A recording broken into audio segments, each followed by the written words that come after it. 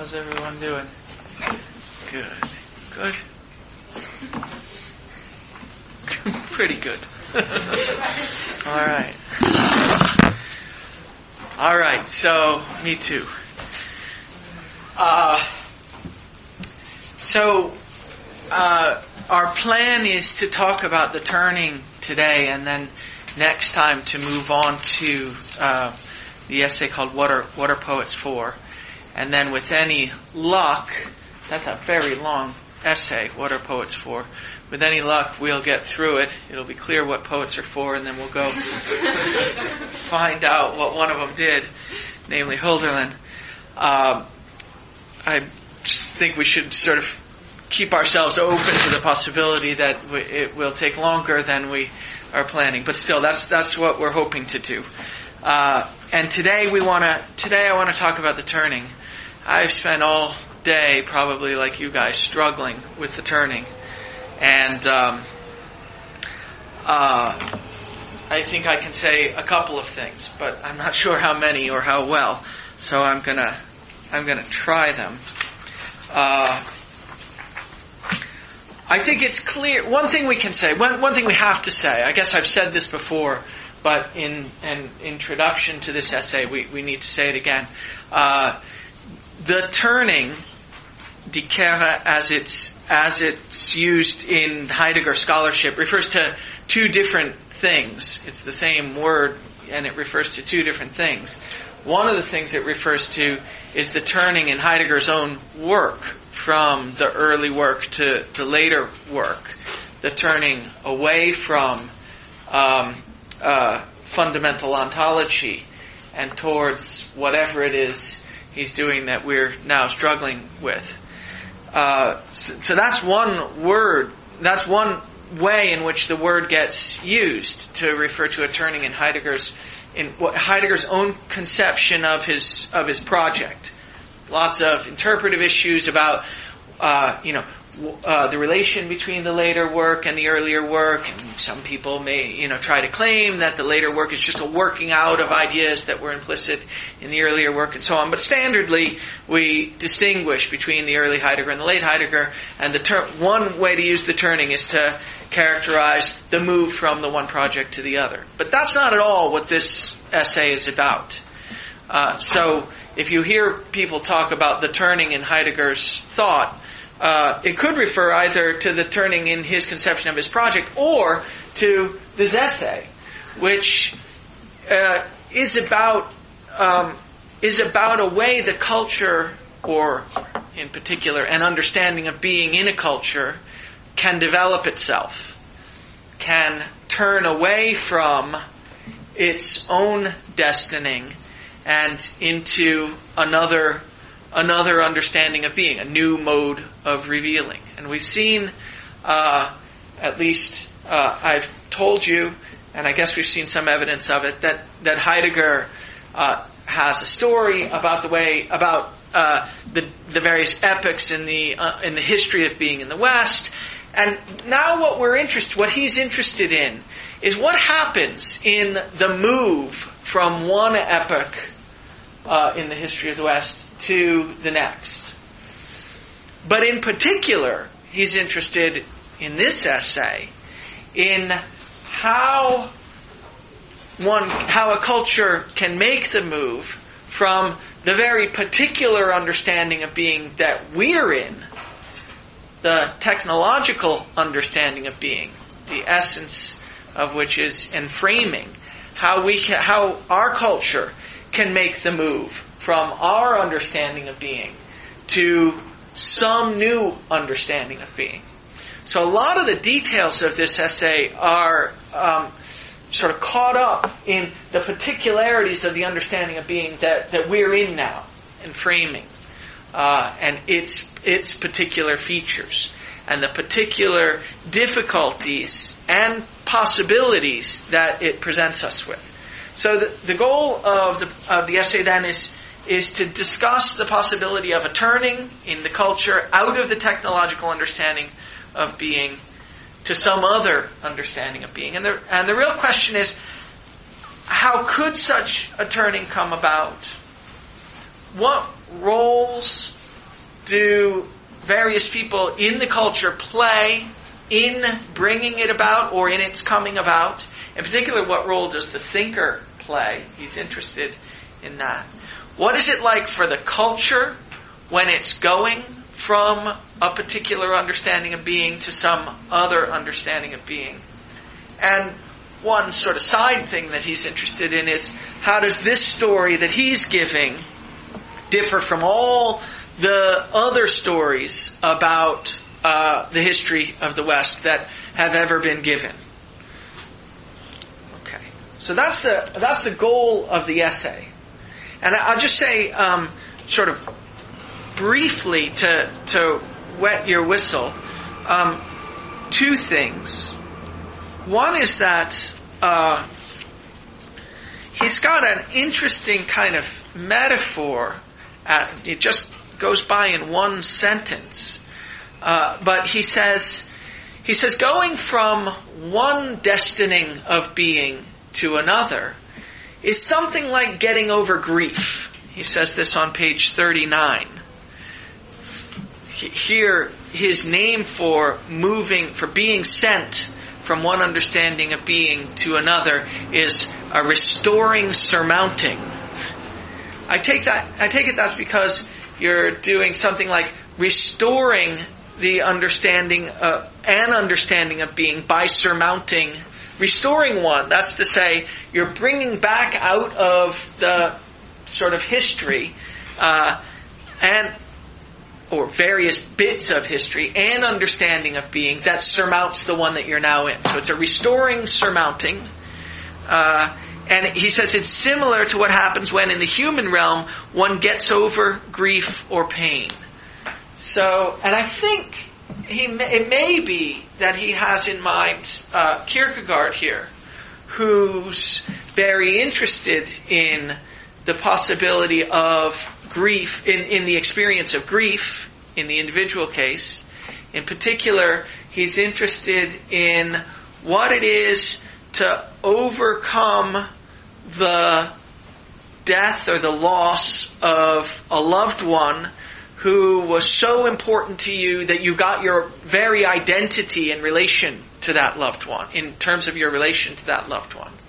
And Kierkegaard talks about this kind of grief, and he says there are various responses to it. But one thing becomes clear: if you do manage to go through the process of grief and come out the other end, you come out a different person.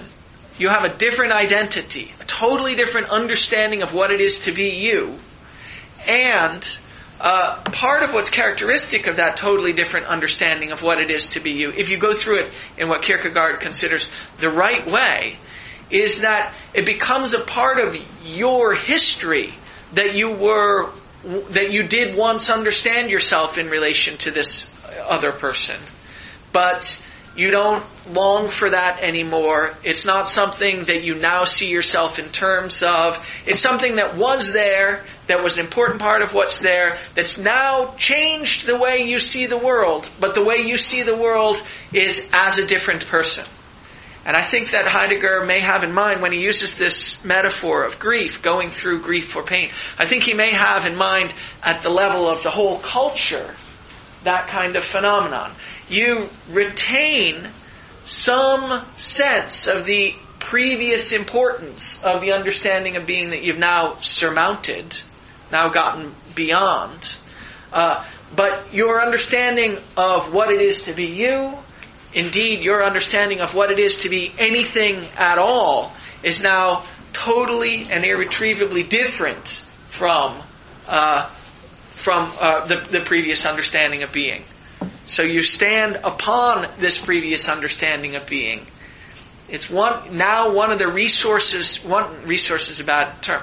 It's now very bad term. It's now one of the bits of your history from which you can, on the basis of which you can understand things. But you're totally different. You're not defined by it entirely in the way that you used to be. So I think that's one interesting thing. So just a metaphor to sort of wet your whistle. He's got this idea of a transformation in the culture that's like the transformation in an individual when they in a healthy way, go through grief over the loss of a loved one that was so important that they understood themselves in terms of their relationship to it, come out the other end and have a new understanding of who they are, a new identity. This is one of the things that's characteristic, and I think is you can understand in a sort of helpful way through this analogy, is that there's no telling who you're going to be when you come out the other end until you've gone through the process of transformation.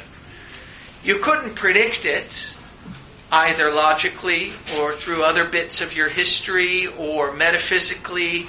There's no substitute for going through the process of grieving and coming out the other end and having a new understanding of who you are and what you're about and what your identity is. And I think that Heidegger thinks that's true about the cultural case too.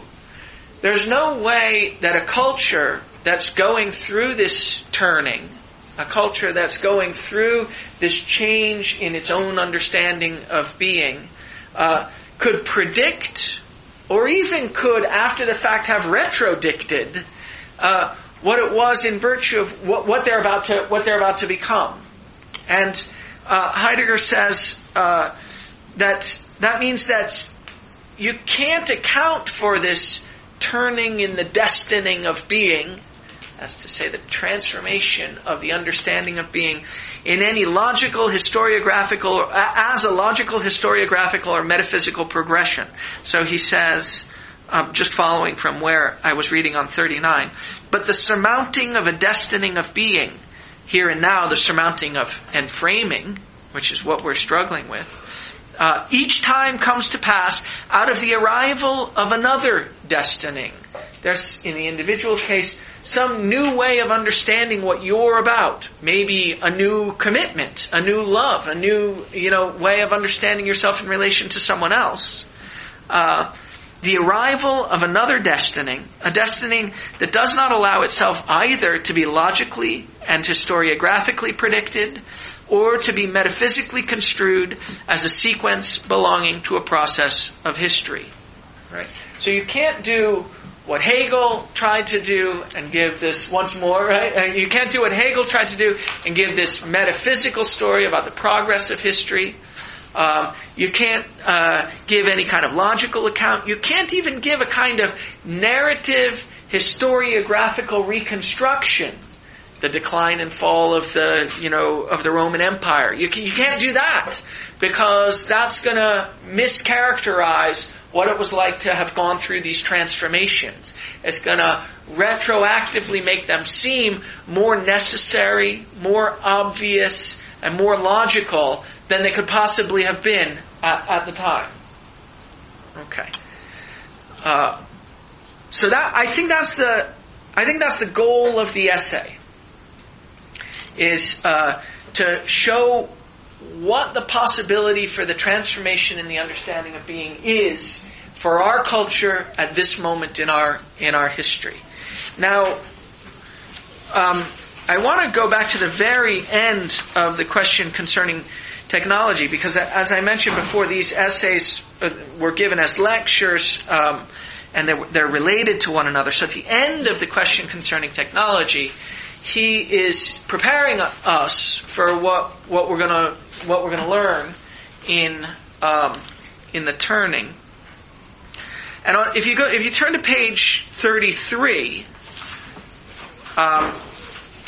you'll see that Heidegger's making the point that and framing the particular mode of revealing that the essence of the technological age that we live in is, as he says, ambiguous in a lofty sense. It's both, and we've said something about this, but we need to say more and in more detail.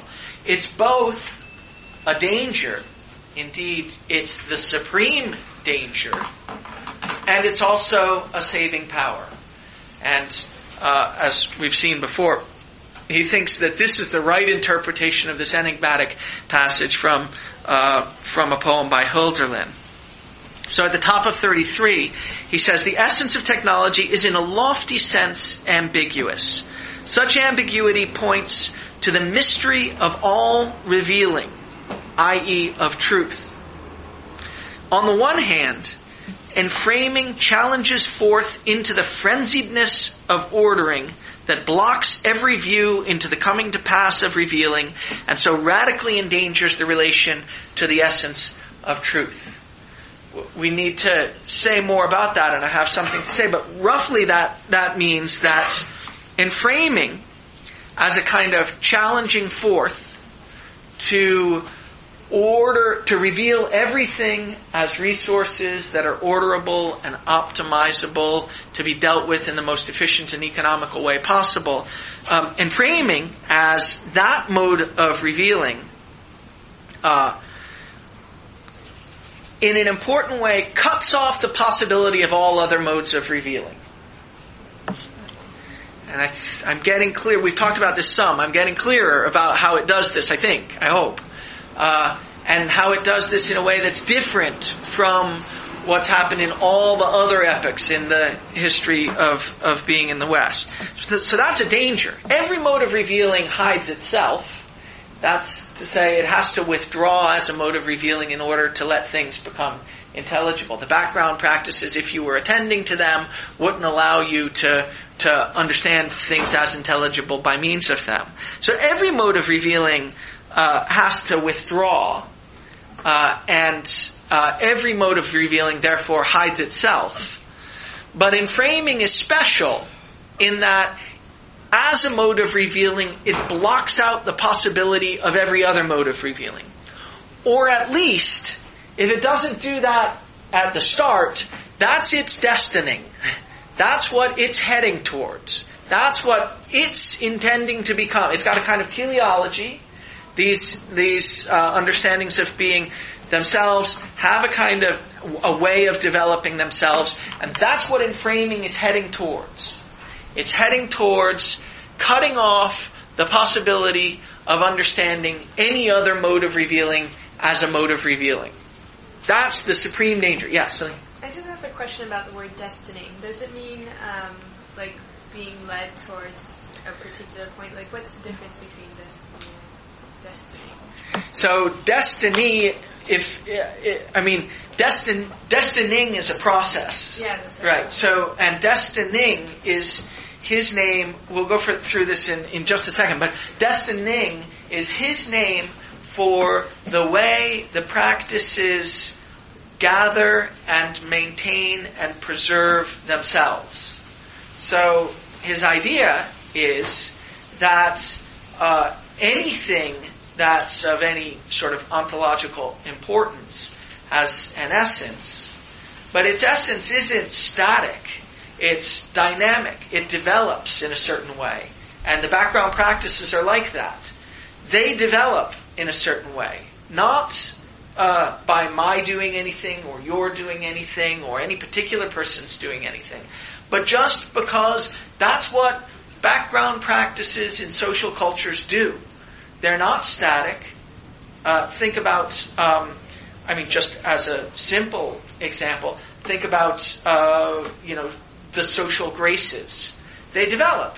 They develop in a particular context. What counts as socially appropriate to do develops in a group context, maybe in your house.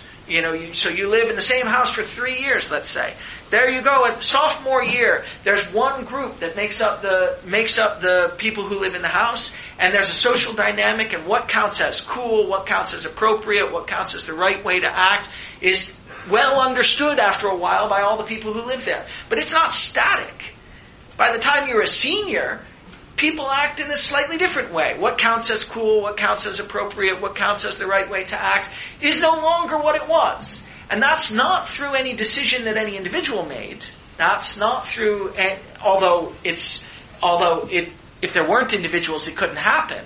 So it's not up to some individual or through, and it doesn't happen as a result of a particular person's will to control what counts as cool. It happens because the practices themselves develop in social contexts. That's the way social contexts are. And Every background understanding of being in a whole culture is like that, he says. It's not static, it's dynamic, and furthermore, it's got a kind of telos. It's heading towards something. And if you can understand what it's heading towards, then you'll understand its essence, or, as he sometimes says, its essencing. So, destining is the way that the background practices have of preserving and maintaining and developing themselves. His name for this is gathering. The background practices gather in a particular way, and there's a kind of development of the way the background practices gather.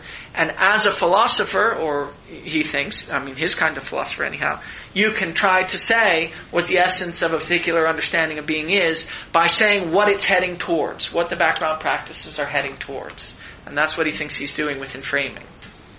Does that help a bit? Okay, good. So the background practices for inframing are heading towards this blocking out of every other mode of revealing, of every other understanding of being. So we need to see in a little bit more detail why that's different from other modes of revealing. And we'll do that in a bit. But then on the other hand, and that's the danger, that's the severe danger.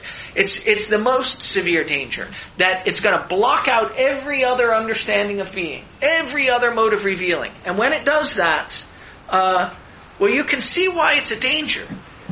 Once it does that, there's not going to be any further possibility of turning from one understanding of being to another. We will have, in an important sense, reached the last stage of history if inframing develops itself in the way that it's destining to. Right? If inframing finally, it hasn't done it yet, and that's why we're at a crucial point in history. But if it's allowed to, if inframing comes to blot out every other mode of revealing and make it seem absolutely obvious to everyone living in the culture that everything, including ourselves, are properly understood as resources to be optimized and made efficient and made more economical, then we will have reached the last stage of history precisely because we won't any longer be historical beings. We won't be what we in essence are, namely, he thinks, beings that have this special relationship to being, this relation of safeguarding being, preserving it, and allowing it to develop. So we'll have reached the last stage in history if inframing is allowed to go in the way that it seems to be going. And that's the supreme danger. Because, now again, just to put it in absolute contrast with Hegel, Hegel too thinks that we're going to reach the last stage of history. Right? And maybe we've reached it now. But for Hegel, that's a great thing. History is the development and progress of us coming to understand everything in clearer and clearer terms, and so getting a better, clearer, more articulate understanding of what we are and what everything is, and in particular what political systems are and what appropriate kinds of states are. And reaching the last stage in history for Hegel is this great thing of finally coming clear on what the best way it is to be us, politically, socially, individually, and so on. For Heidegger, if we reach the last stage of history, it'll be, well, really disastrous. It'll be, in fact, the end of us rather than the pinnacle of us. Right? It'll be exactly the opposite of what Hegel thinks. It'll be the worst possible thing because we'll have gone from a rich, historical being that has this constitutive relationship with being, with what it is to be anything at all, to a resource. Right? To something that doesn't have any relationship whatsoever to being, that doesn't have any relationship whatsoever to being. So we will have, if this is the last stage in history, we will have become, we will no longer be human being. That will no longer be us. So that's a danger. That's a supreme danger. That's a greater danger than any other danger, any other understanding of being has ever confronted. And yet, he says, on the other hand, enframing comes to pass for its part in the granting that lets man endure. Lets man endure. I mean, if this really were the last stage of history, man wouldn't endure. There wouldn't be any more human beings, right? So enframing comes to pass for its part in the granting that lets man endure. Granting is very important there. That's to say, enframing is, Heidegger wants to point out to you, an understanding of being, even if it hides both hides itself as an understanding of being, and in blocking out the possibility of all other understandings of being, comes to hide the notion of an understanding of being altogether. Even if it does all that disguising, nevertheless, it is a mode of revealing that's granted to us. That givenness of modes of revealing is what lets man endure. And enframing comes to pass in the context of that. It's a mode of givenness. So it comes to pass for its part in the granting that lets man endure. And yet, as yet, that granting is as yet unexperienced, but perhaps more experienced in the future. That's to say, we don't now experience ourselves as challenged forth to order things, order resources economically and efficiently. Even though we are, we don't experience that as something given to us. But maybe in the future we will. We'd better, he thinks, if we're going to be able to keep enframing from heading towards its final destiny. That he may be the one who is needed and used for the safekeeping of the coming to presence of truth. That's to say, only if you're able to experience this mode of revealing as something that's given to you, will you be able to experience yourself as the kind of being that's got a special task, the task of preserving and safeguarding a mode of being. So, thus does the arising of the saving power appear. If it's possible for us to come to experience ourselves this way, as having this special relationship to being, the relationship of safeguarding it and preserving it. If that's possible, then, and the culture manages to embrace that possibility and live in such a way as to safeguard and preserve the understanding of being, then we'll be headed towards the turning and we'll turn into a different understanding of being. Now we have to put some flesh on this, right? It hardly makes any sense at all if you just talk at this level. So, but I want to say this is what we're heading towards, and he's preparing you for it here at the very end of the question concerning technology. Okay. Now, I want to spend 3-4 pages on the first sentence of the turning, because this sentence is so dense that I read it, the first time I read it, I thought it was just gibberish. Right? Probably you did too. I hope you did. I hope that made you go back and read it again and again and again. I spent about 3 hours on this sentence this morning. Okay. So let's, now actually, as it turns out, I think this sentence is more or less review. I think it's more or less review of what's already come in the question concerning technology. But let's take a look at it. So here's the sentence. The essence of enframing is that setting upon, gathered into itself, which entraps the truth of its own coming to presence with oblivion. Or maybe it's in oblivion. I think it's in oblivion. I think it's just a dative. With oblivion doesn't make any sense to me. I think maybe it's better. Or within. Let's do within. I don't have the German, but I talked with someone this morning who does. And, okay, so let's say within oblivion. Alright, so, well,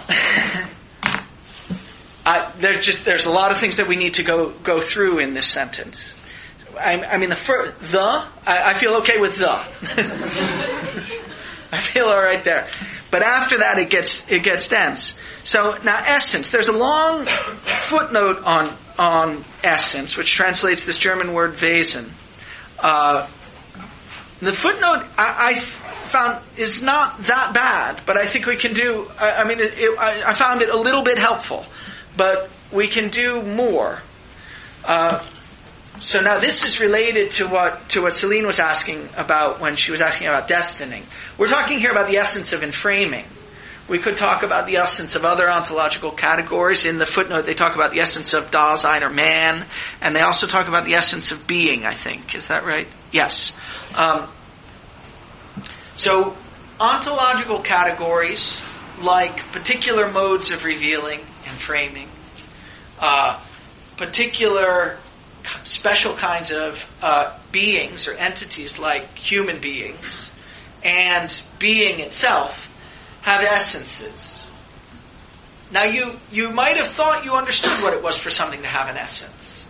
You might have thought, I remember essences, I remember Plato told us about those, and Aristotle talked about them. And essences, let's take the Platonic version of them, they live in this third realm. They're the things that really are. Remember the form of the triangle, that's what really is. And all things that are in the realm of becoming rather than the realm of being are what they are in virtue of the fact that they've got some little chip of the form of the thing. And they're less good and less important precisely because they aren't constant. They're not universal. So the triangle, and they're not perfect. So the triangle that I draw on the board is necessarily, especially given that I've drawn it, necessarily a bad triangle. It's not really a triangle, right? And it's only an approximation of a triangle. And it's an approximation to that universal, sort of eternal essence that, for Plato, exists in some kind of Platonic heaven, in which we cavort when we're not around here, right? Lucky us. So, okay. So then you might have thought that's what an essence was. It's eternal and universal and perfect. And that's exactly not what an essence is for Heidegger. An essence for Heidegger is especially an essence of some ontological category but an essence of anything, but the essence of being, the essence of man, the essence of a particular mode of revealing. These are dynamic rather than static. They're temporal rather than eternal. Their perfection isn't even sort of in the world of these things. They're standards by means of which certain things get set, but they're not perfect versions of the triangle. They're dynamic. They're really dynamic processes. Now, Heidegger's talking about this notion of essence back again in the question concerning technology on page 30, and it's actually pretty clear. It's sort of amazing. He's contrasting his view of what an essence is with Socrates and Plato. And in the middle of page 30, he says, Socrates and Plato already think the essence of something as what essence is. But actually, so he's going to give a slightly odd reading of Socrates and Plato. As what essence is, what comes to presence in the sense of what endures eternally. Right? The form of the triangle endures eternally. But here he says, but they think what endures as what remains permanently. What's always the case. Right? What doesn't exist in the temporal realm. And they find what endures permanently in what, as that which remains, tenaciously persists throughout all that happens. So in the realm of being, which is for Plato, the Platonic heaven, in the realm of being, things are always in their perfect form. the form of triangles, the form of circles, the form of the good. They're always up there in Platonic heaven in their perfect form. That's where things most are what they are, and there they persist throughout whatever happens down here in the realm of becoming, right, in our paltry realm. And they find, he says, what endures permanently in what as that which remains. Oh, I just read that. That which remains they discover in turn in the aspect, the eidos or the idea, for example, the idea house. That's the form of the house, right? The form, Platonic ideas. The idea house displays what anything is that is fashioned as a house. Okay? Or the idea triangle sort of manifests what anything is that's a triangle, and it's the perfect version of it. Particular, real, and possible houses, in contrast, those are the ones down here, not up in Platonic heaven, are changing and transitory derivatives of the idea, and thus belong to what does not endure. Okay? So that's actually pretty, except for the first sentence, a pretty traditional story about Plato's forms. Now he's going to start to contrast his story with that story. But it can never in any way be established that enduring is based solely on what Plato thinks as idea and Aristotle thinks as the tautienetai, which is that which any particular thing has always been, or what metaphysics in its most varied interpretations thinks as essence, essentia. He says, now this is interesting. All essencing endures.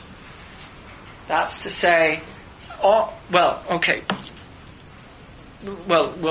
the next sentence. But is enduring only permanent enduring? That's what Plato thinks. The forms endure permanently, eternally, maybe even outside of time. And Heidegger wants to say, essences endure, but maybe they don't need only to endure in this permanent way. Does, for instance, the essence of technology and framing endure in the sense of the permanent enduring of an idea that hovers over everything technological, thus making it seem that by technology we mean some mythological abstraction of the sort that Plato thinks.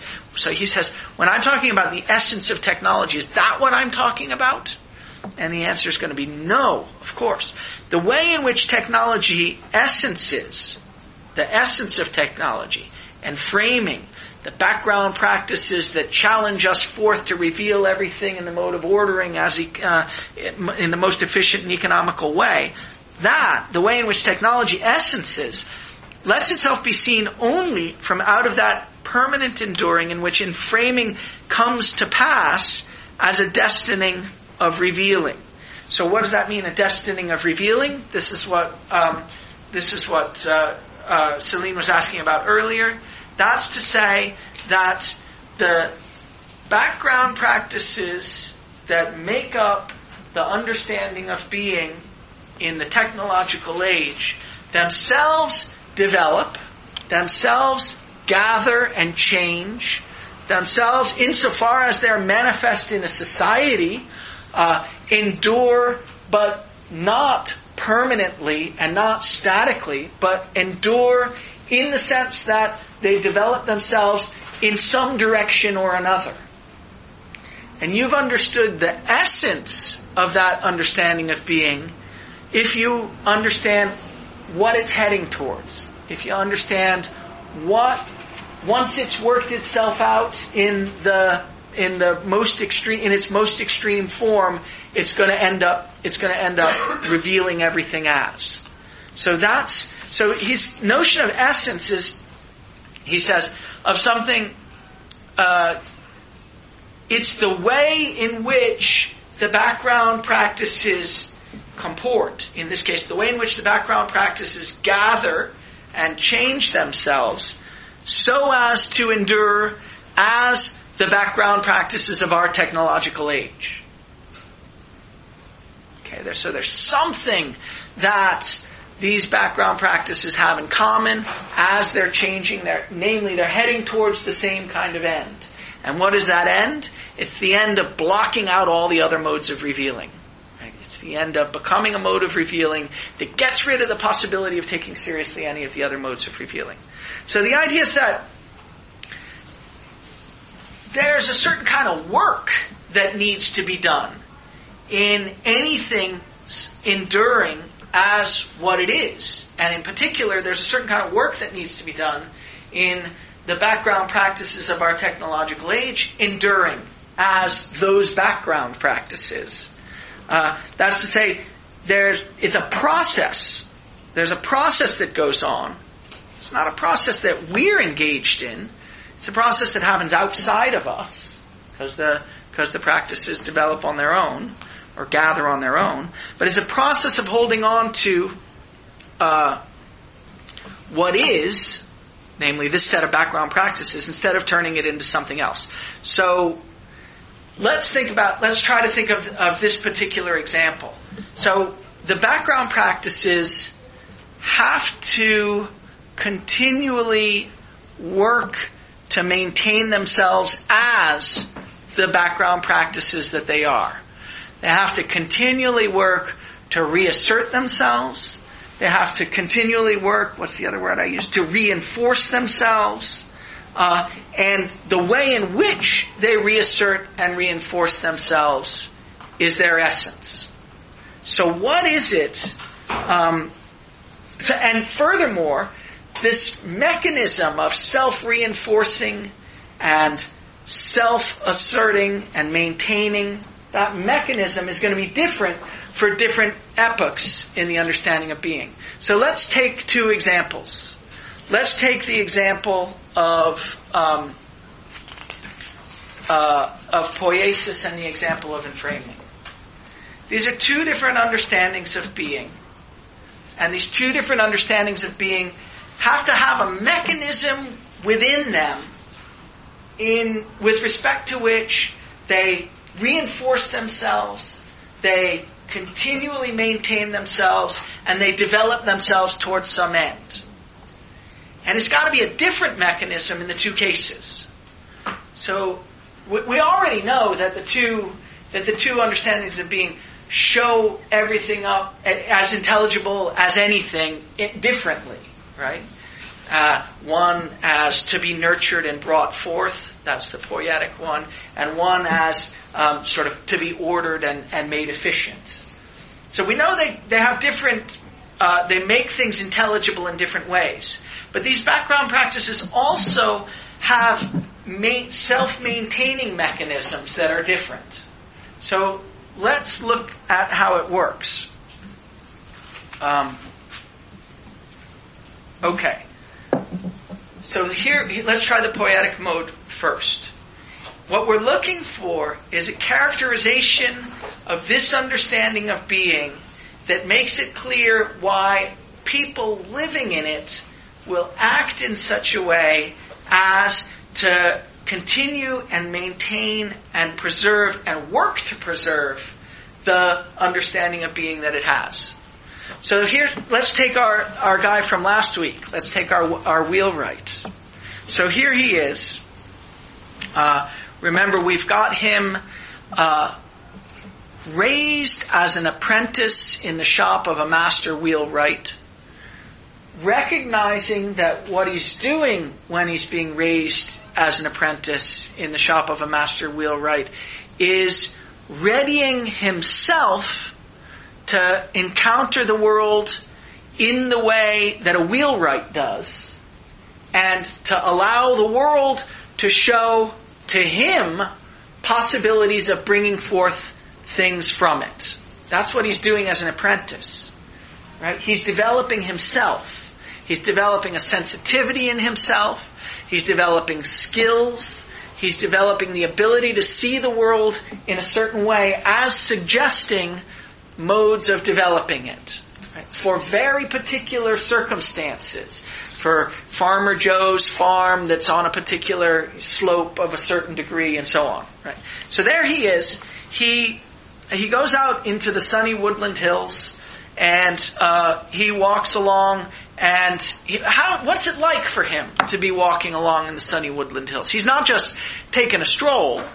He's out there ready to be struck by the curve of the timber, ready to recognize a suggestion in the curve of the timber about what he can bring forth from it for the very thing that Farmer Joe needs, given the slope of his, given, the fact that his wagon broke last week and he needs a new wheel or whatever. It's hard to talk about it without knowing what these people do. but we don't need to know any of that, actually. Yeah, I mean, you get it, right? So what he's done is he's prepared himself to respond to the suggestions that the world gives to him. So he's walking through the woods, and he's in a mode of waiting. He's open to being struck by a particular opportunity, right? And that's why he's there. He's not just ambling through the sunny woodland hills. He's there in order to be struck by an opportunity that presents himself from the particular curve of the timber. That's the way he describes it. So he is, and more importantly, he understands himself to be in a kind of mutual engagement with nature, with the domain that he works with. He's prepared himself.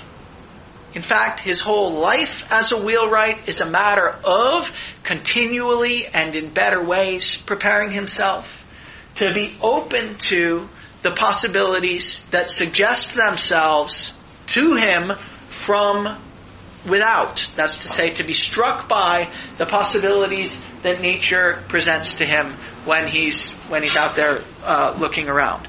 So he modifies himself in order to be responsive to the suggestions of nature.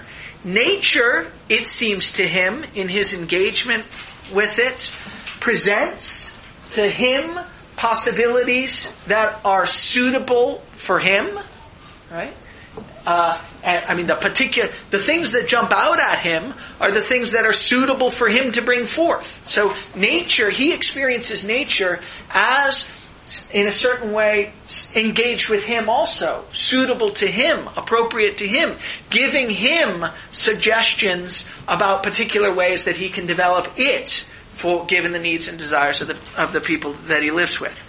So he's there in his mood of openness. But it's not just that he's there in his mood of openness. This part of what it is to live as a wheelwright in this poetic understanding of being is to recognize that it's crucial to who you are, that you develop, and it's crucial to what the world is, that you develop yourself, your skills, your sensitivity, your way of seeing the world, so as to allow for the world to show itself, to give you opportunities of the relevant sort. Okay. If the poetic understanding of being, then, is a way of being open to possibilities of nurturing, ways of bringing forth out of the world, nurturing forth out of the world possibilities, right? Or particular items, ways of bringing forth, nurturing forth out of the world possible items, then you can see that living in the poetic understanding of being will be a matter of understanding yourself and what you're up to, so as to maintain that way of understanding what the world is like. Insofar as you understand yourself as a wheelwright, you will be committed to this mutual engagement and openness to being struck by, from without, possibilities that you can develop. So that's a way that the poetic understanding of being has of maintaining itself. If a whole culture lives in that understanding of being, then the people in that culture are going to be, say, in the master-apprentice kind of tradition, they're going to recognize that what they're up to is developing themselves so as to be open to being responsive to the opportunities that the domain that they're engaged with offers them. Okay, that's the way that this background set of practices has of preserving itself. Okay, has of maintaining itself. I think that the enframing understanding of being also has a way of maintaining itself. As an understanding of being, that's what it does. It maintains and governs. Those are the two things. Governing is a matter of showing forth things, anything as intelligible as anything. And maintaining itself is this, what we're talking about, sort of gathering and developing and preserving that way of understanding what things are. Both other things and yourself. So think about how it works in the enframing understanding of being. I think it's going to be different. So here we are in the technological age. Now, I think Heidegger has this little example of the guy who works for the paper industry. He walks through the forest, and he sees every tree as the possibility of paper pulp. Right? That's the way he sees them. Okay, and there he is. So let's suppose here we are. We're in the timber industry, say. Now we walk through the forest, and it's no longer sunny woodland hills that we walk through. That's not the way we experience them. We experience them as a thicket of trees that are there to be cut down. And they're there to be cut down in the most economical, most efficient way. They're resources that are available to be ordered. They're available to be transported. They're available to be cut into standardized sizes. They're available to be interfit with other resources of a similar sort. They're available to be sold for the most, in the most economical way. All right. So here you are as a person in the timber industry.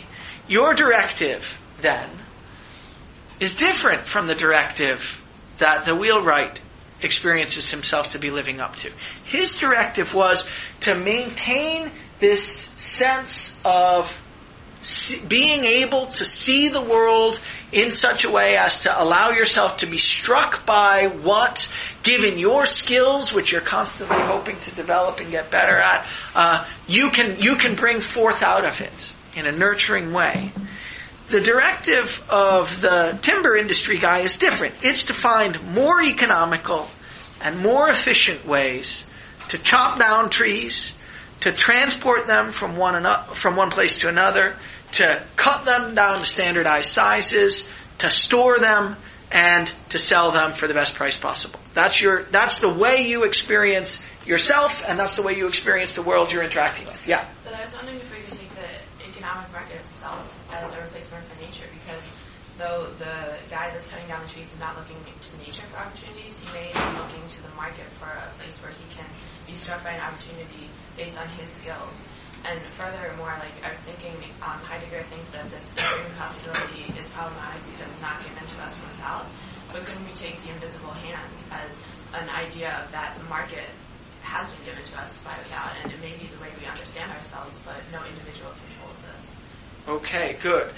So the invisible hand is an interesting case. Though I take it that the point of the invisible hand is supposed to be that sooner or later we can make it visible, right? That if we get the better and better, I take it that the hope of economics is to get, at least in its traditional form, is to get better and better mathematical models of the way that markets move so that you can have better predictive possibilities. But I think the invisible hand may be like a Platonic ideal in some sense, right? That markets balance at equilibrium. And though we may get better and better through economic techniques to getting to that point, that is an ideal that exists, not because it actually has manifested itself. Well, that's right. The question is what we're heading towards. So the fact that we haven't quite gotten there yet, everyone will agree, especially this month, right? So the fact that we haven't quite gotten there yet is neither here nor there. The question is, how do we understand what we're heading towards? Now, it may well be that maybe even, I think David Brooks argues this morning in the New York Times, it may well be that as a result of the current financial crisis, we're not going to be able to take seriously the idea that the rational models of economics that have been so central to the study of economics for the last 80 years are going to end up being able to do what we took them to be able to do. Maybe one way to read Alan Greenspan's comments a couple days ago is as his saying, I thought that we could take these models seriously, but now I realize that was a huge mistake. We can't. People aren't always acting in their own self-interest. People aren't always rational agents, and so the models aren't just sort of, a little bit out of whack. Actually, they're based on faulty assumptions about the kind of beings that we are. So, I think it's an interesting issue.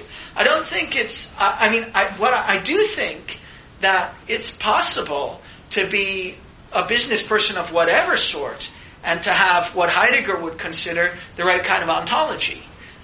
It would be a matter of constantly developing your own sensitivity to what the domain that you work in suggests as a possibility for you to bring forth out of it, or constantly, at any rate, maintaining a certain kind of openness to what's being given to you from without, and not just an openness that makes you feel as though you're at the beck and call of something totally outside of your control, but an openness that you have a mutual engagement with. I think that is a possibility. I think, in fact, I know people who sort of work as business consultants trying to help business people sort of maintain, develop this kind of ontology. So, I don't know how successful it is, but at any rate, it's a possibility. It's certainly a possibility. But let's do the classic enframing case first, because I think whether that possibility can become an actuality now is something that Heidegger is interested in, something that he's engaged with. But let's see exactly how the challenging forth of enframing maintains itself differently from the bringing forth of poiesis, because that's the crucial thing. Was there another question, or you were just stretching? You were. Oh no, I was going to just sort of raise the point that I think an analogous case can be made for in other ethics the role of religion. It seems like to the same extent that rational economic models are seeking to kind of uncover the invisible hand. Yeah. The purpose of religion was to kind of reach a greater knowledge of the divine and to establish a closer relationship with God. Yeah. Okay, good. So let's see exactly how enframing works, and then we can get these problem cases on the table. Because his claim really is that enframing is special. He thinks you're not going to be able to find this in any other epoch in the history of the West. So let's see just what's special about it, and then we'll see whether it's right to say that it's special. Okay, so we've got this directive, very different directive, as the timber industry person, the classical timber industry person. Now, so what does this directive push me to do? It's the challenging fourth directive of enframing, and it pushes me to, find more efficient cutting tools for cutting down the timber, find more efficient and economical methods of transportation for bringing it from the forest to the storeroom, find more efficient methods of measuring it so that I can chop it down into standardized sizes, find more efficient and more economical ways of storing it so that I can leave it in the best way, for the least cost, and find the best kind of business plan for selling it. That's what I feel myself, that's what I am challenged forth to do. So how does that work? I take it. I'm not sure about this move, so you can jump on me in just a second once I make it. But I take it that the most efficient versions of each of these practices is going to be the most general version. So if I want the most efficient method of cutting down the trees, I want to be able to use a tool that's a standardized tool that's good for cutting down trees, but maybe all sorts of trees. Let's put it that way. Hard trees, soft trees, saplings. If I can find one tool that can do all of these things, then I'm going to be able to be more efficient in my way of going about it, and more economical in my way of going about the practice. If I can use standardized transportation resources for getting the logs from the forest to the storeroom, then that's going to cost me less, and it's going to be more efficient. I can sort of outsource it to someone who's a real expert in that, and so it's going to be a better way of doing it. If I'm looking for, the best business plan for selling the stuff, then I want a plan that's based on the most general principles that you can find that tell you what it is in virtue of which any business works best. Right? That's at least I think incipient in the idea of efficiency and economy. So what do these practices do?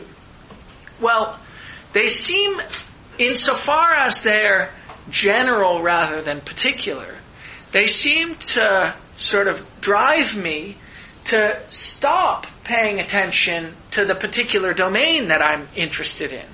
It is the domain of trees, that's true. But insofar as I've got the most efficient, most economical model for my business, it's a model that's based on the most general principles. And I could use this model for any kind of energy resource industry. It wouldn't have to be timber, it could be oil, it wouldn't have to be oil, it could be natural gas, and so on and so forth. I could use it for any kind of industry. Maybe even I could use it for any industry whatsoever. The transportation of dry goods. It doesn't matter. I want the most general, most efficient method, and that's the method that's going to pull me away from paying attention to the particularities of the domain that I'm interested in. Yeah, give it a shot. Well, I don't know if that's true, because the most efficient way of harvesting the trees probably requires some really special tree harvesting thing that is only designed to do that. Like, for instance, with McDonald's, they have their own brand of potato that is like the McDonald's potato, and it's really good at being a fry. Yeah. Like, at being kind of a fry. So that's a very...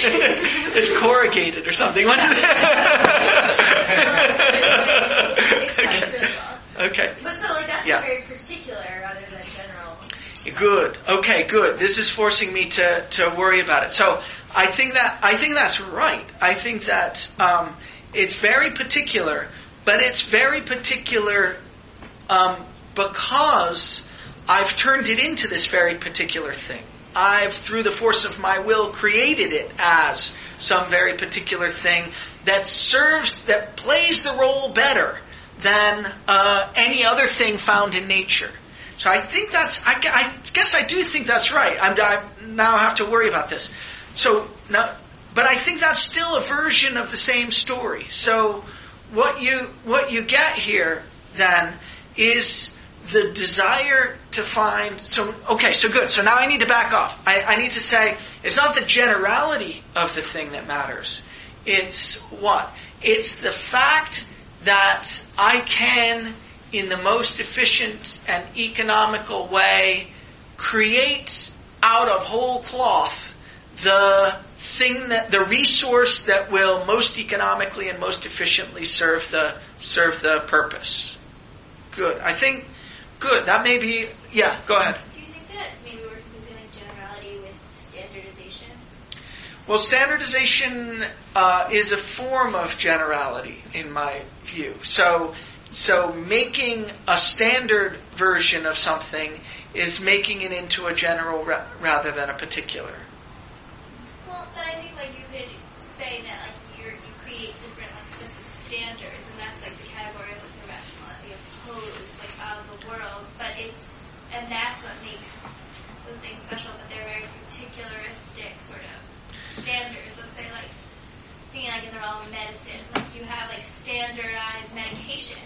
that like each person will get their own medication for like their own for this like specific disease that they have.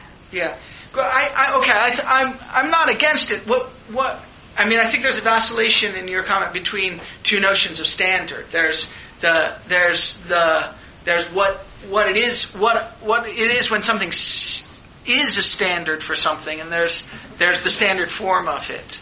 So one is a kind of norm, and the other is a kind of descriptive characterization. But I don't think it matters. I think what's interesting about both these comments is that they force us to think about something that I think it's okay to think about, namely that the way the framing practices maintain themselves is by driving me to create my own standards, to create my own particular, most economical, most efficient, most optimized form of the resource. Now, I think that's all we need to say about it, because I think that'll get us what we need. Because what matters in that case is that when I'm doing that, when I'm being driven to create the most particular, most efficient, most optimized version of the resource, there's nothing in the world to which I'm responding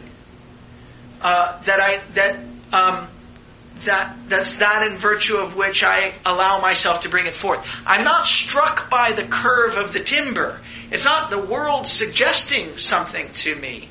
It's me defining a project and defining goals for the project, standards of success for the project, and then going out and creating in the most efficient, economical, and optimized way the resource that will satisfy those goals. And what matters to me is that if that's what I'm driven to, then what I'm driven to is closing myself off to the very thing that the poetic guy was devoted to opening himself up to. Right? So what's really crucial here is that once you're caught up in the practice of being challenged and being driven forth to do these optimizing and resourceful things, once you're caught up in that practice, your way of being caught up in that practice is self-preserving. It perpetuates itself. Once you're caught up in it, if what characterizes it is that it closes you off to other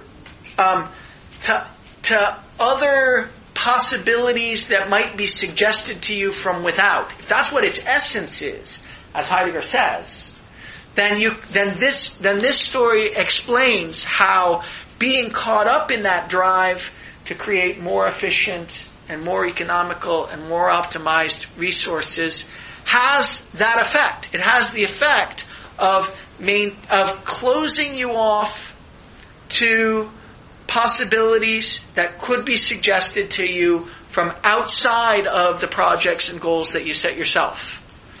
Okay. So I guess it's unclear to me whether you're making this claim and whether, if you are hired, justifying it. Okay. Where these projects and goals are coming from.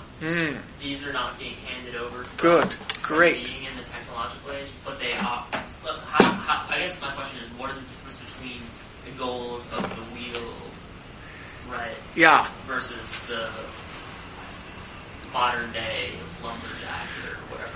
Great question. It's a hard question. I think what it shows is that we are not all the way into the enframing understanding of being. So I think it's true that at the moment we think, at any rate, of the goals and the business plans and so on as creatively brought out of nowhere. I mean, that's what the entrepreneurial genius is. Someone who creatively out of nowhere, comes up with some project or goal that they think is gonna make some way of living more efficient, make some way of living better by giving you a bigger television picture that's easier to see, that's clearer, that's cheaper, that uses components that, never die, and so on and so forth, right? All of these, and in the technological age, I do think that the way we have of thinking about new projects is as projects that are created out of whole cloth by people, in their garage, on a Saturday afternoon, just fooling around in this sort of creative genius mode. Now, I think that's not so. I think that's a leftover, a holdover from an earlier age. I think that's probably a Nietzschean version of the will to power. That's the idea that we can be, as Heidegger says in the question concerning technology, lords of the earth. Lord of the earth. We can, through our own genius and willpower, create whatever it is we want to. Right? But I think he thinks that... Oh, okay. Go ahead. Okay. I actually think that there's decent evidence for it, and one of the things that makes me think about this, first of all, is the sentiment that you get reading both essays, in fact a lot of Heidegger, that what he's getting at is for almost a kind of naturalistic humility in people. I mean, think of the discussion of the windmill, for instance. There's a sense in which what's given to you, like seasonality and change, is not meant to be reorganized and reclassified, and that's where standing reserve becomes important. And I think the other place you see it is in his discussion of causality, right? Because Heidegger is very worried that we forget about the three other Aristotelian causes and the way in which we interpret them.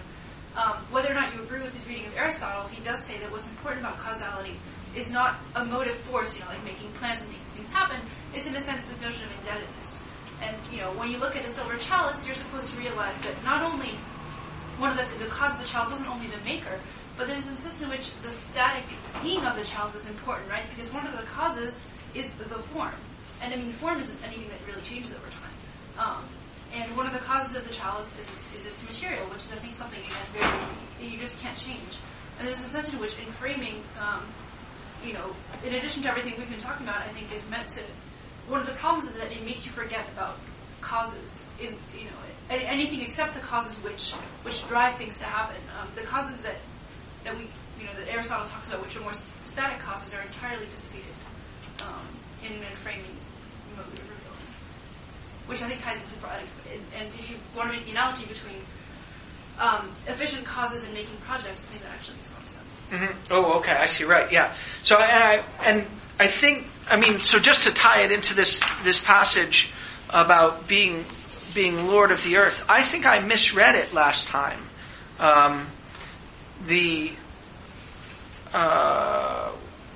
Where is the 27?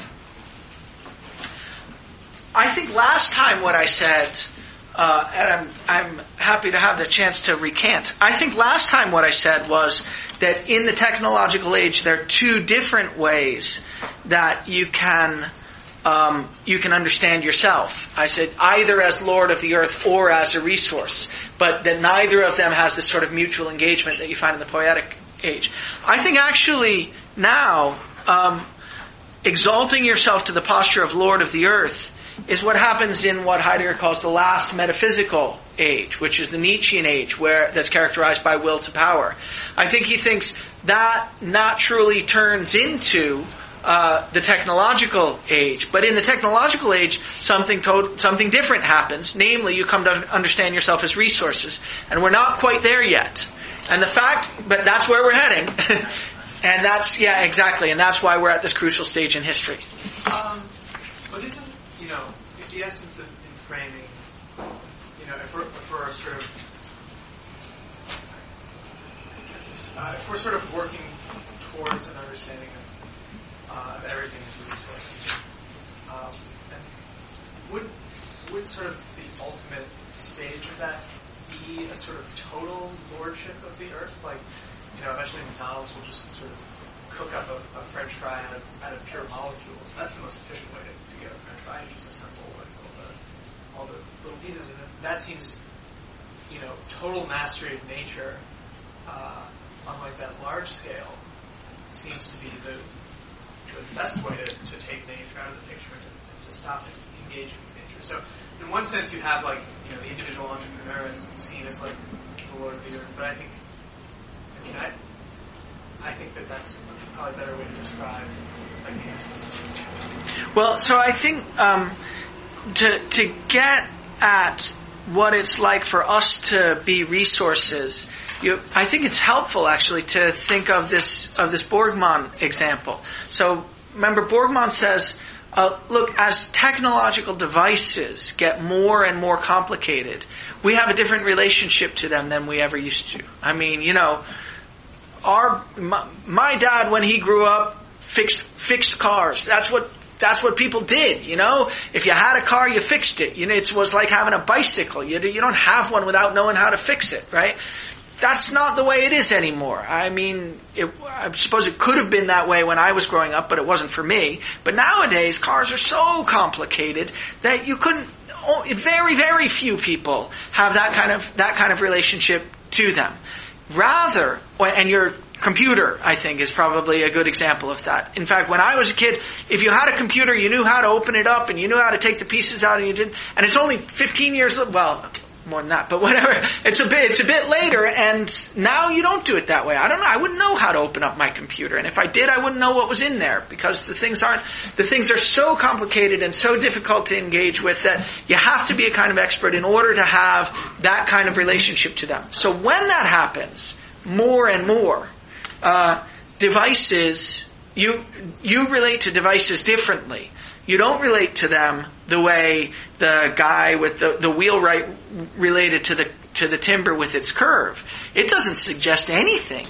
The device, when it breaks down, suggests that you throw it away, and that's about it. In fact, what happens is that you come to understand yourself as something that's, so to speak, in thrall to the devices rather than the other way around.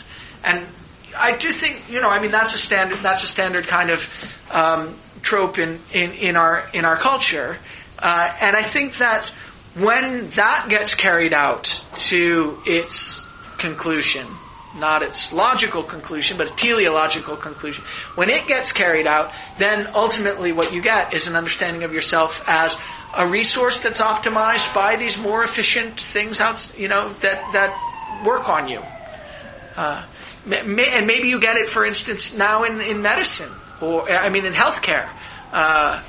Maybe you get it in athletics, where you have this ability to optimize your physical capacities through certain kinds of technological intervention, so on. So I think it's not crazy to think that's a natural reading, quite early reading, but a natural reading of the direction of the culture.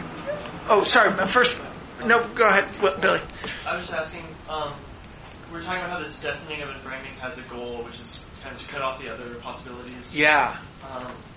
Does every understanding of being have its own kind of goal or teleological conclusion, or is it just enframing? They're all destinings, so they all have their own sort of telos. They're all headed towards something. And in particular, they maintain themselves in such a way as to head towards that. And what we're asking about now is, what's the difference in the way that the poetic understanding of being maintains itself? It maintains itself as a kind of openness. People living within it feel drawn to develop themselves as beings that are open to possibilities suggested to them from without. And what I'm suggesting here is that in the enframing understanding of being, we feel drawn to close ourselves off to possibilities that are suggested to us from without, so that the understanding of being, so that enframing as an understanding of being ultimately is driven towards this characterization of itself as something that just tells you how things are, rather than a mode of revealing to which you're open. That's the idea. Yeah. So, question about why enframing is special. So you've been using words like economical, efficient, but I feel like maybe there's a little more to be said about them. Are we taking their definitions as what people in our technological age take it to be as? For instance, economical revenue minus cost is, if you maximize that, you're being economical. Or is there something more to be said? So like revenue can be anything, cost can be anything. And that is what closes off all these other understandings of meaning. Is there like another bridge to be tied between notions of economic efficiency to the way that framing perpetuates? Good. Let me think about it for a second.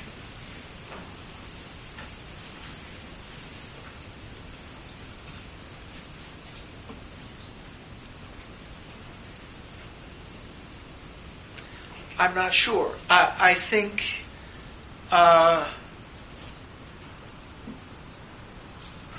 I think ultimately, well, I'm not sure.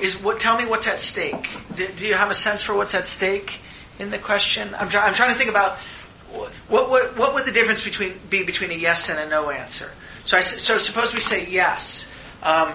It's not just the notion of economy that we've got now as revenue minus cost. It's a more generalized notion of economy that characterizes what we're ultimately driven to. If we say that, I guess I'm okay with it. But if we say no, it's revenue. I'm just lost. Tell me what's at stake. Can you? What's driving you to ask the question? So I'm seeing that there should be some kind of self-referential way in which practices perpetuate themselves. Good. And you're sort of making the point that it's by us trying to be economical and efficient. I'm trying to understand, what does being economical, what does being efficient mean? Is it meaning that we have in our understanding of being now, or is there some sort of more deep way of putting it, or more? Okay, good. So I guess it is up for grabs what it means. I think we have an intuitive sense and we feel ourselves driven to it. It means, in the first order intuitive sense, not wasting time, not wasting money, not wasting resources, using them in the most flexible way that you can, so that, if you've got, I think of sort of James Bond, a MacGyver kind of character who can use anything for anything. So I take it that somehow that's what we feel ourselves driven towards in our sort of lives, even our lives as students, our lives as business people, our lives as James Bond type spies. Every way of life has a domain in which it feels driven to that. But the laws that characterize what it counts to be efficient or economical in each of those domains will probably be the same, I think. I don't know if it... I think, ultimately, in the end, the most efficient, most general story we'll be able to tell about ourselves will be one that that characterizes every domain and characterizes every practice in every domain. So insofar as economics is devoted to, businesses only, it's not going to be able to do it. That's the best I can do. Unless you want to follow up. I guess one stab that I was thinking of is saying that latent in the presumption of being efficient is that anything can be had as an input or anything can be had as an output. And in that presupposition comes this leveling where you have no meaning. Yeah, well, I think that's ultimately what we're led to. I think that's right. That's the most general story. That's the most flexible story. I think that's the sort of the telos. That's what we're headed towards. I think that's right. I think that's the telos. I don't think we're there yet. I think it's fortunate that we're not there yet. And it's fortunate that we're not there yet precisely, let's lay this out, precisely because if we were there, there wouldn't be anything left in us, in our culture, of the practice of being open to possibilities from without that can strike us and that we can help to develop. So that's to say that really would be the end point of history. We would become stagnant we would only be resources that were dealt with by things outside of us, and that we would no longer be human in that instance. So at that point, would we even have a piece like what Borgman says with this wheelwright? No, we wouldn't have anything like that. That would be completely gone. That's right. And that's the sense in which the current technological age is drives out the possibility of all other modes of destroyed or yeah. for like fuel or something. Right. We would be used, I don't know, as batteries or something. Yeah, exactly. When you say that we would be resources that with things outside of us, what would those things be? I mean, if all resources are interchangeable and input and output become interchangeable, yeah. This constant closed system of circulating. Yeah, that's right. It would be completely devoid of meaning. Either there would be no humans, or humans would be used in a way that was no different from the way any other kind of device was used. But the big thing is, I don't know what it would look like. We're not meant to know what it would look like. What we're meant to know is that the danger, the supreme danger, is that we could get stuck in, be driven to a way of being closed off from everything that's the essence of us. So we could be driven to this way of no longer being open in any way to being struck by things from outside of us at all, right? So when you say resources dealt with by things outside of us, you just mean other resources? Yeah, other technological devices or something. Yeah, roughly. It's not clear to me that Heidegger has a clear vision of what the end point is, other than that we would no longer understand ourselves as in any way that's like what's good about the way the wheelwright understands himself. Right? It wouldn't be possible for us at this end point of history to walk among the sunny woodland hills in this mood of being open to being struck by a certain way of developing a possibility. That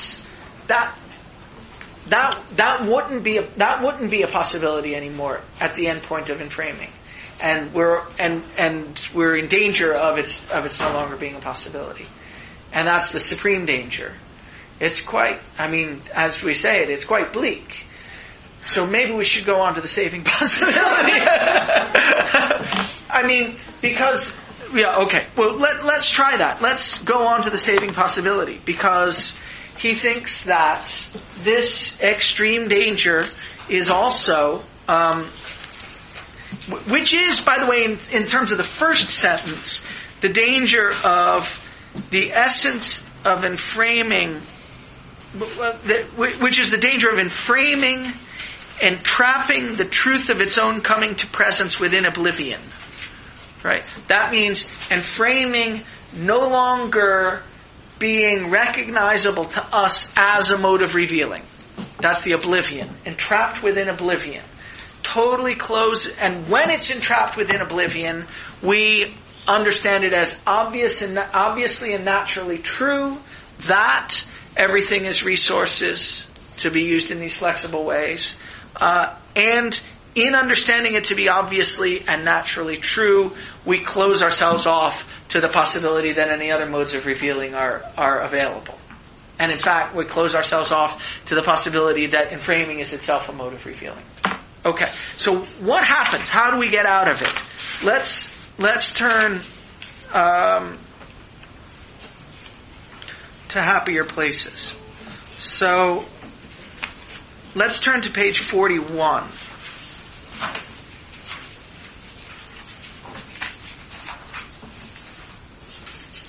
It's funny, I thought I had that in here. Okay. How is the turning going to happen, if it's going to happen? Well, the danger is that inframing hides itself as a mode of revealing. Yet, now in the middle of 41, in the danger there holds sway this turning about, the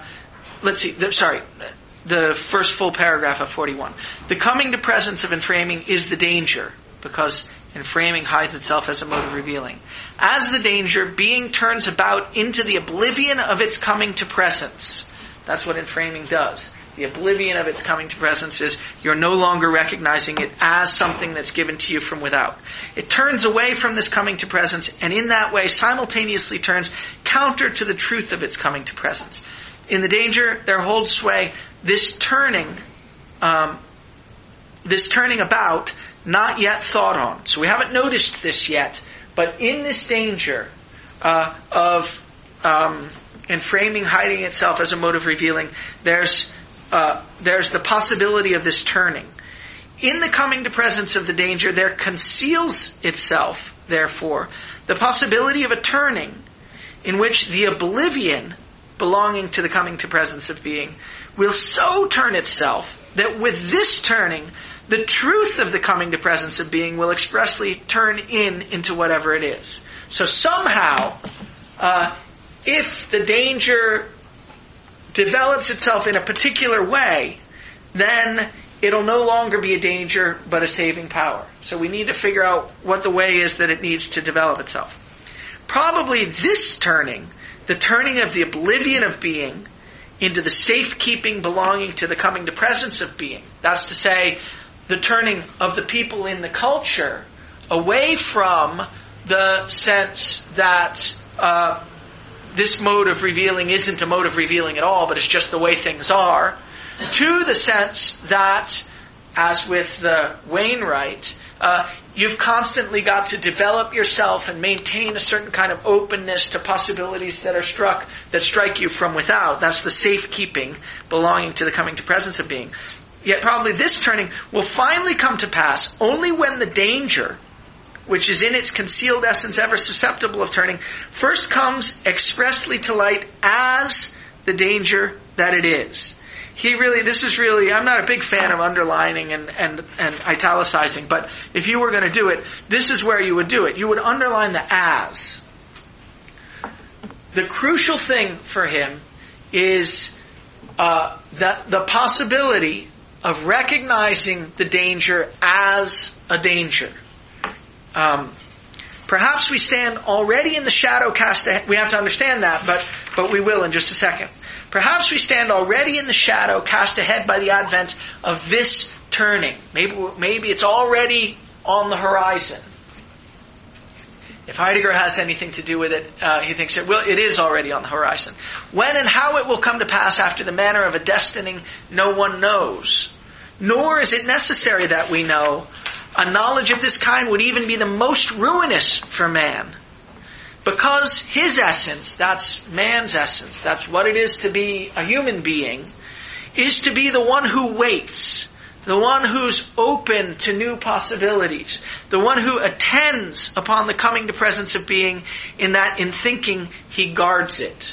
So what we need to develop, in fact, what our essence is this being open to possibilities available in the culture from, he thinks, the history of the culture, that are possibilities of revealing new modes, new ways of understanding and making intelligible things as they are. That's what it is. That's what our essence is. We have to be open to this, and framing is the most dangerous because it hides that fact about us. And it will become the saving power when we can learn to see that danger as a danger. So he goes on and says this kind of thing. What happens there where the danger comes to pass as the danger, and is thus for the first time unconcealedly danger? So the move is to say, look, inframing is the most serious danger of all. Why is it the most serious danger of all? Well, it's the most serious danger of all not only because it hides itself as a mode of revealing. Every mode of revealing does that. But it hides that there are modes of revealing. That's what it does. In the poietic mode, when you lived and understood yourself to be living and developing the possibility of living in an openness to what's given to you from without, you weren't living in such a way as to hide that there are modes of revealing. You were understanding yourself as developing yourself so as to be receptive to them. But in the current technological age, it's not only that the current mode of revealing is hidden, it's that there are modes of revealing is hidden. That's the danger. If you could see that danger as a danger, though, it would be the saving power. What does that mean? Well, the danger is that enframing hides that there are modes of revealing. Or the danger is that enframing is the mode of revealing, the very final one, that hides that there are modes of revealing. So if you could see the danger as a danger, what would you see? Well, you would see enframing as that mode of revealing that hides that there are other modes of revealing. So if you see the danger as a danger, it's totally turned upside down. It's no longer dangerous. It was dangerous because it hid that there were from you the possibility, the fact that there were modes of revealing. But when you see it as a danger, you see it as the mode of revealing that does that. Right? So it no longer hides that there are modes of revealing. That's what he's saying. He says, if we think these words, the Hölderlin words, still more essentially than the poet sang them, if we follow them in thought as far as they go, they say, where the danger is as the danger, there the saving power is already thriving also. What we need to be saved from is this awful possibility of being totally closed off from openness to modes of revealing. If we could learn to understand enframing as the mode of revealing that's dangerous because it closes us off to the possibility that there are modes of revealing, then recognizing that would itself save us from the danger that enframing holds within itself. So the latter, the saving power, does not appear incidentally. The saving power is not secondary to the danger. The self-same danger is when it is as the danger, there he does use the italics, the saving power. The danger is the saving power inasmuch as it brings the saving power out of the danger's concealed essence that is ever susceptible of turning. The concealed essence is that enframing is a mode of revealing. That's what's concealed. It's concealed that there are any modes of revealing at all, and in particular that this is one of them. The saving power is bringing this out. That this is the essence that's concealed. Okay, that's the crucial move. That allows you to get from this, what he calls entrapping within oblivion, right? This totally being closed off to the possibility that there's anything to be open to at all, to being turned around so that you understand not only that there are modes of revealing, but in understanding anything as a mode of revealing, you open yourself up to the possibility that there might be others. And how do you do that, does Heidegger think? Heidegger actually thinks that the thinker has a crucial role to play. Heidegger thinks that the job of the thinker is the job of going through the history of being, identifying all these different understandings of being, so that you can be sensitive to the ways in which they're still at work, albeit only marginally, in the current epoch, in the current age. Right?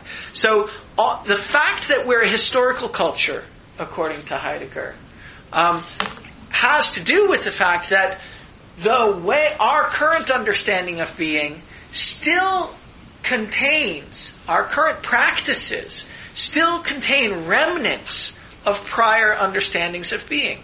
We have remnants of the nurturing understanding of being, maybe in parenting, say. Right? Maybe if there's any place where it's not just okay, but you sort of would feel bad if you weren't involved in a nurturing relation to something, it's got to be in parenting, right? And I think it's a difficult issue. I think that there's quite a lot of temptation in that domain, also to be driven towards, treating your child as a resource that's meant to be efficiently optimized, and, who's got skills of the relevant sorts and's got a lot of them and to the best degree possible, and so on and so forth. And I think sometimes I'm struggling with this, as you can tell, but but I think I hear some people say that one of the ways that this expresses itself is that when they're just playing with their child to no particular end, not teaching them something or not making them better in some domain, when they're just playing with their child, they feel a little bit guilty.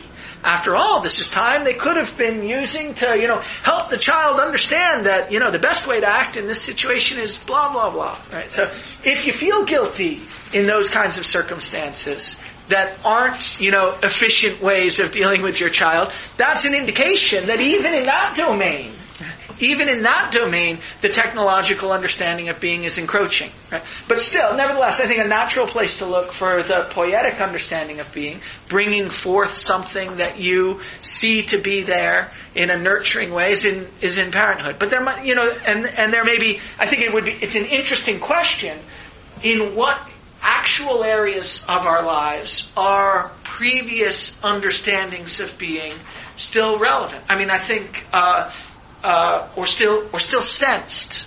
Are we still open to them? I think that Charles Spinoza, when he was here, gave an interesting example of what it's like for us to walk into a cathedral.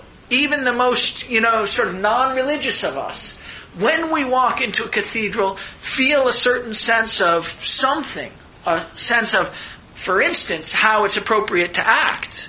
A sense that reverence and awe is the appropriate mood to be in. And just walking into the building gives you that sense. And there are very few places, there are other places, I think, in our world where automatically by walking into the place you are brought into that mood. But I think that's maybe a place where some remnant of the medieval Judeo-Christian mode of understanding, mode of revealing, is still around as a marginal practice for everyone in the culture, for almost everyone in the culture, religious or not, and so on.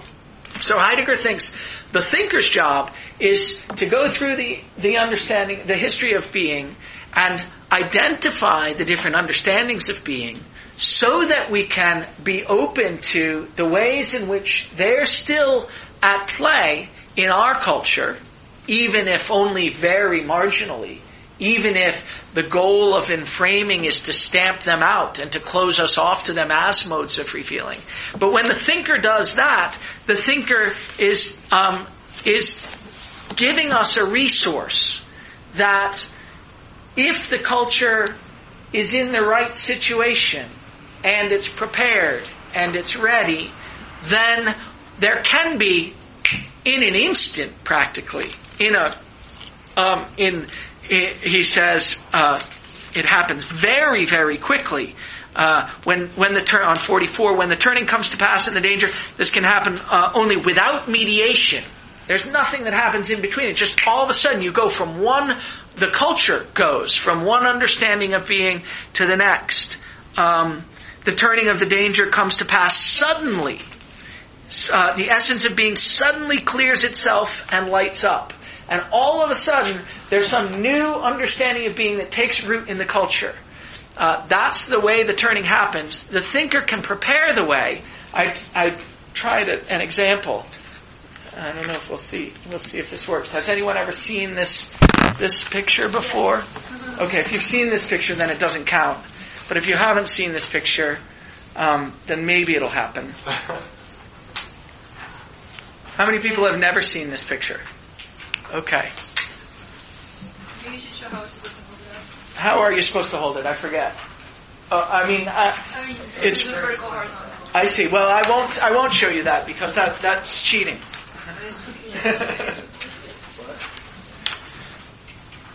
Okay, everyone's got a copy of this picture? Okay. So this is what I think Heidegger thinks the role of the thinker is. So I hope it's all clear now. We'll just...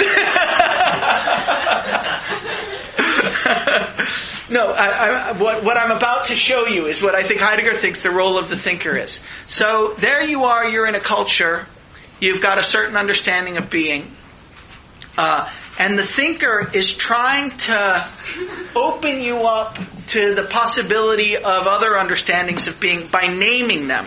He says that explicitly, that what the thinker does is name these understandings. Keep looking, it's okay. Is the thinker names these understandings of being. Where does he say that? Naming.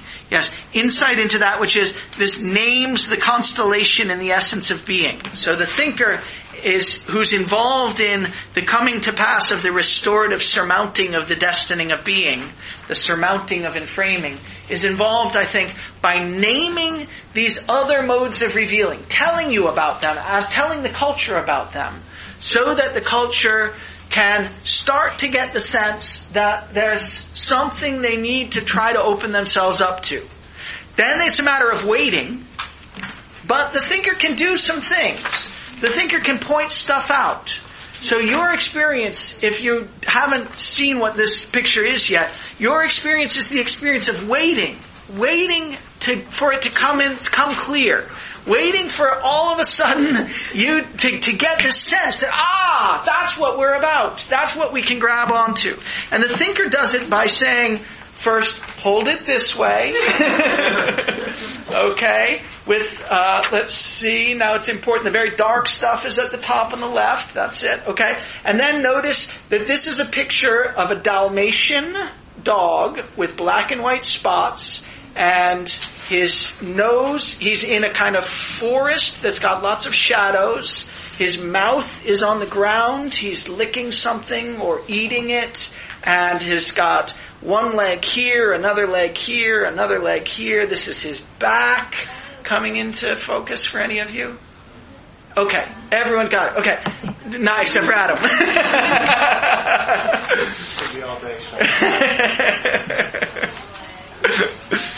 But see, if enough people get it, we can all help Adam. And we'll bring him along. And the practices will gather. Okay. So, and when you get it, it's a homework assignment, Adam. When you get it, it comes as an insight that comes suddenly. You all of a sudden experience, you get a gestalt shift. I think this gestalt shift is Heidegger's characterization of what happens when you move from one understanding of being to another. The thinker can't make it happen, but the thinker can prepare a culture for it to happen by naming the understanding of being that they're in, by naming the possible new understandings of being, and by encouraging them to develop the practice of being open to these new possibilities. That's the role that the thinking power has. The thinker has in turning the danger of enframing into a saving power. Yes, and then, just to be clear. Yeah. The ways of being that the thinker is going to be listing are old ones, right? Historical ones, yeah. And so it's not necessarily that we'll be returning one of those. It's just the fact of realizing that they are sort of the act of sort of realizing that there can be multiple ones will pave the way for a new one that the thinker hasn't come. Yes, that's right. But the new one will be related to the old ones in important and interesting ways. Now, in what those ways are, we can't tell until we've gone through the transformation. But insofar as we're a historical culture, it will be a matter of taking up some range of these marginal practices and bringing them to the center, so that we have a new understanding of being organized around them.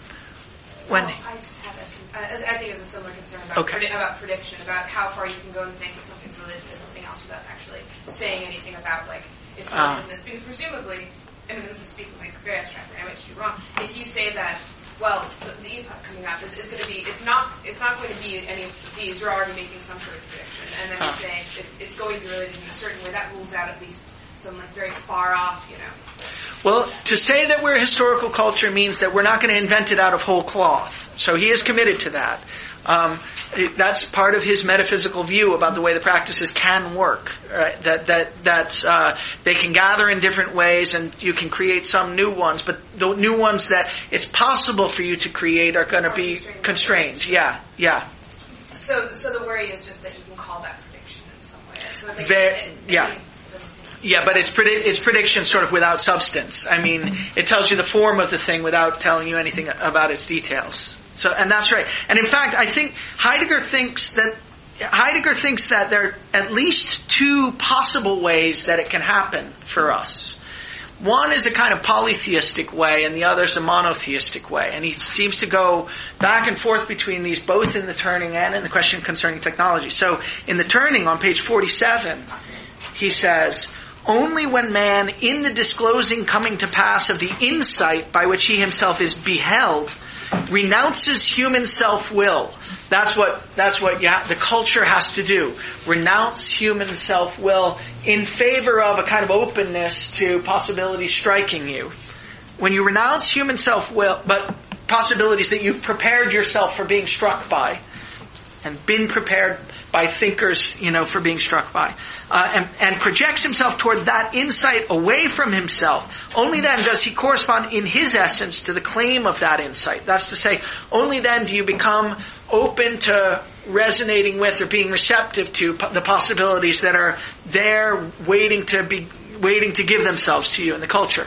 In thus corresponding, man is gathered into his own, eignet, man most becomes himself, because you get the right relation to being. This is the relation of preparing yourself to be open to to being struck by the practices. That's what it is to safeguard being, to preserve being.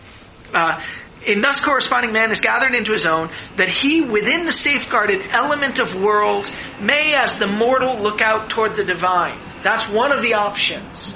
That's a very cryptic reference to a paper that we'll read later called The Thing, where Heidegger describes the possibility of things thinging, which are something like very local events, like the event of a celebratory dinner, in which everything comes to matter. People understand their roles in the context of the celebratory dinner. They're brought out in their best way in those roles. Everything shines, but it only happens for a moment, and the way that it happens in that context need not be related to the way it happens in some other context. So there, in the Thing essay, he talks about the fourfold: earth and sky, mortals and divinities. And that's one characterization of the way in which we can be open in a local context to things given to us from without. The other way, otherwise, he says, that's to say, otherwise, you won't get this local fourfold thing, which is really a polytheistic thing. One God shines at one celebratory dinner, at another occasion a totally different God shines, and people take on totally different roles, and there's no way to reconcile them. But the other case is a more unified case. For the God, in that case you get a God that is a being and stands as a being within being, and its coming to presence, which brings itself disclosingly to pass out of the worlding of world. That's a work of art working. That's a monotheistic version where one work of art, when it's working, makes sense of what it is for everything to be in a unified way and a sort of relatively stable way. And he's basically saying, look, I don't know what's going to happen. We could go into polytheism. We could go into a different kind of monotheism organized around a different kind of work of art. And I don't know. I have no idea. All I can do is point out to you what the different modes of revealing have been. I can point out to you that the mode of revealing we're in now is a mode of revealing, and I can encourage us as a culture to be open to waiting for that moment of insight when all of a sudden it becomes clear what we're up to and what we're about, so that we can develop it. Adam is going to lead the way, I can tell. Okay, so next time we will move on to the essay, What Are Poets For?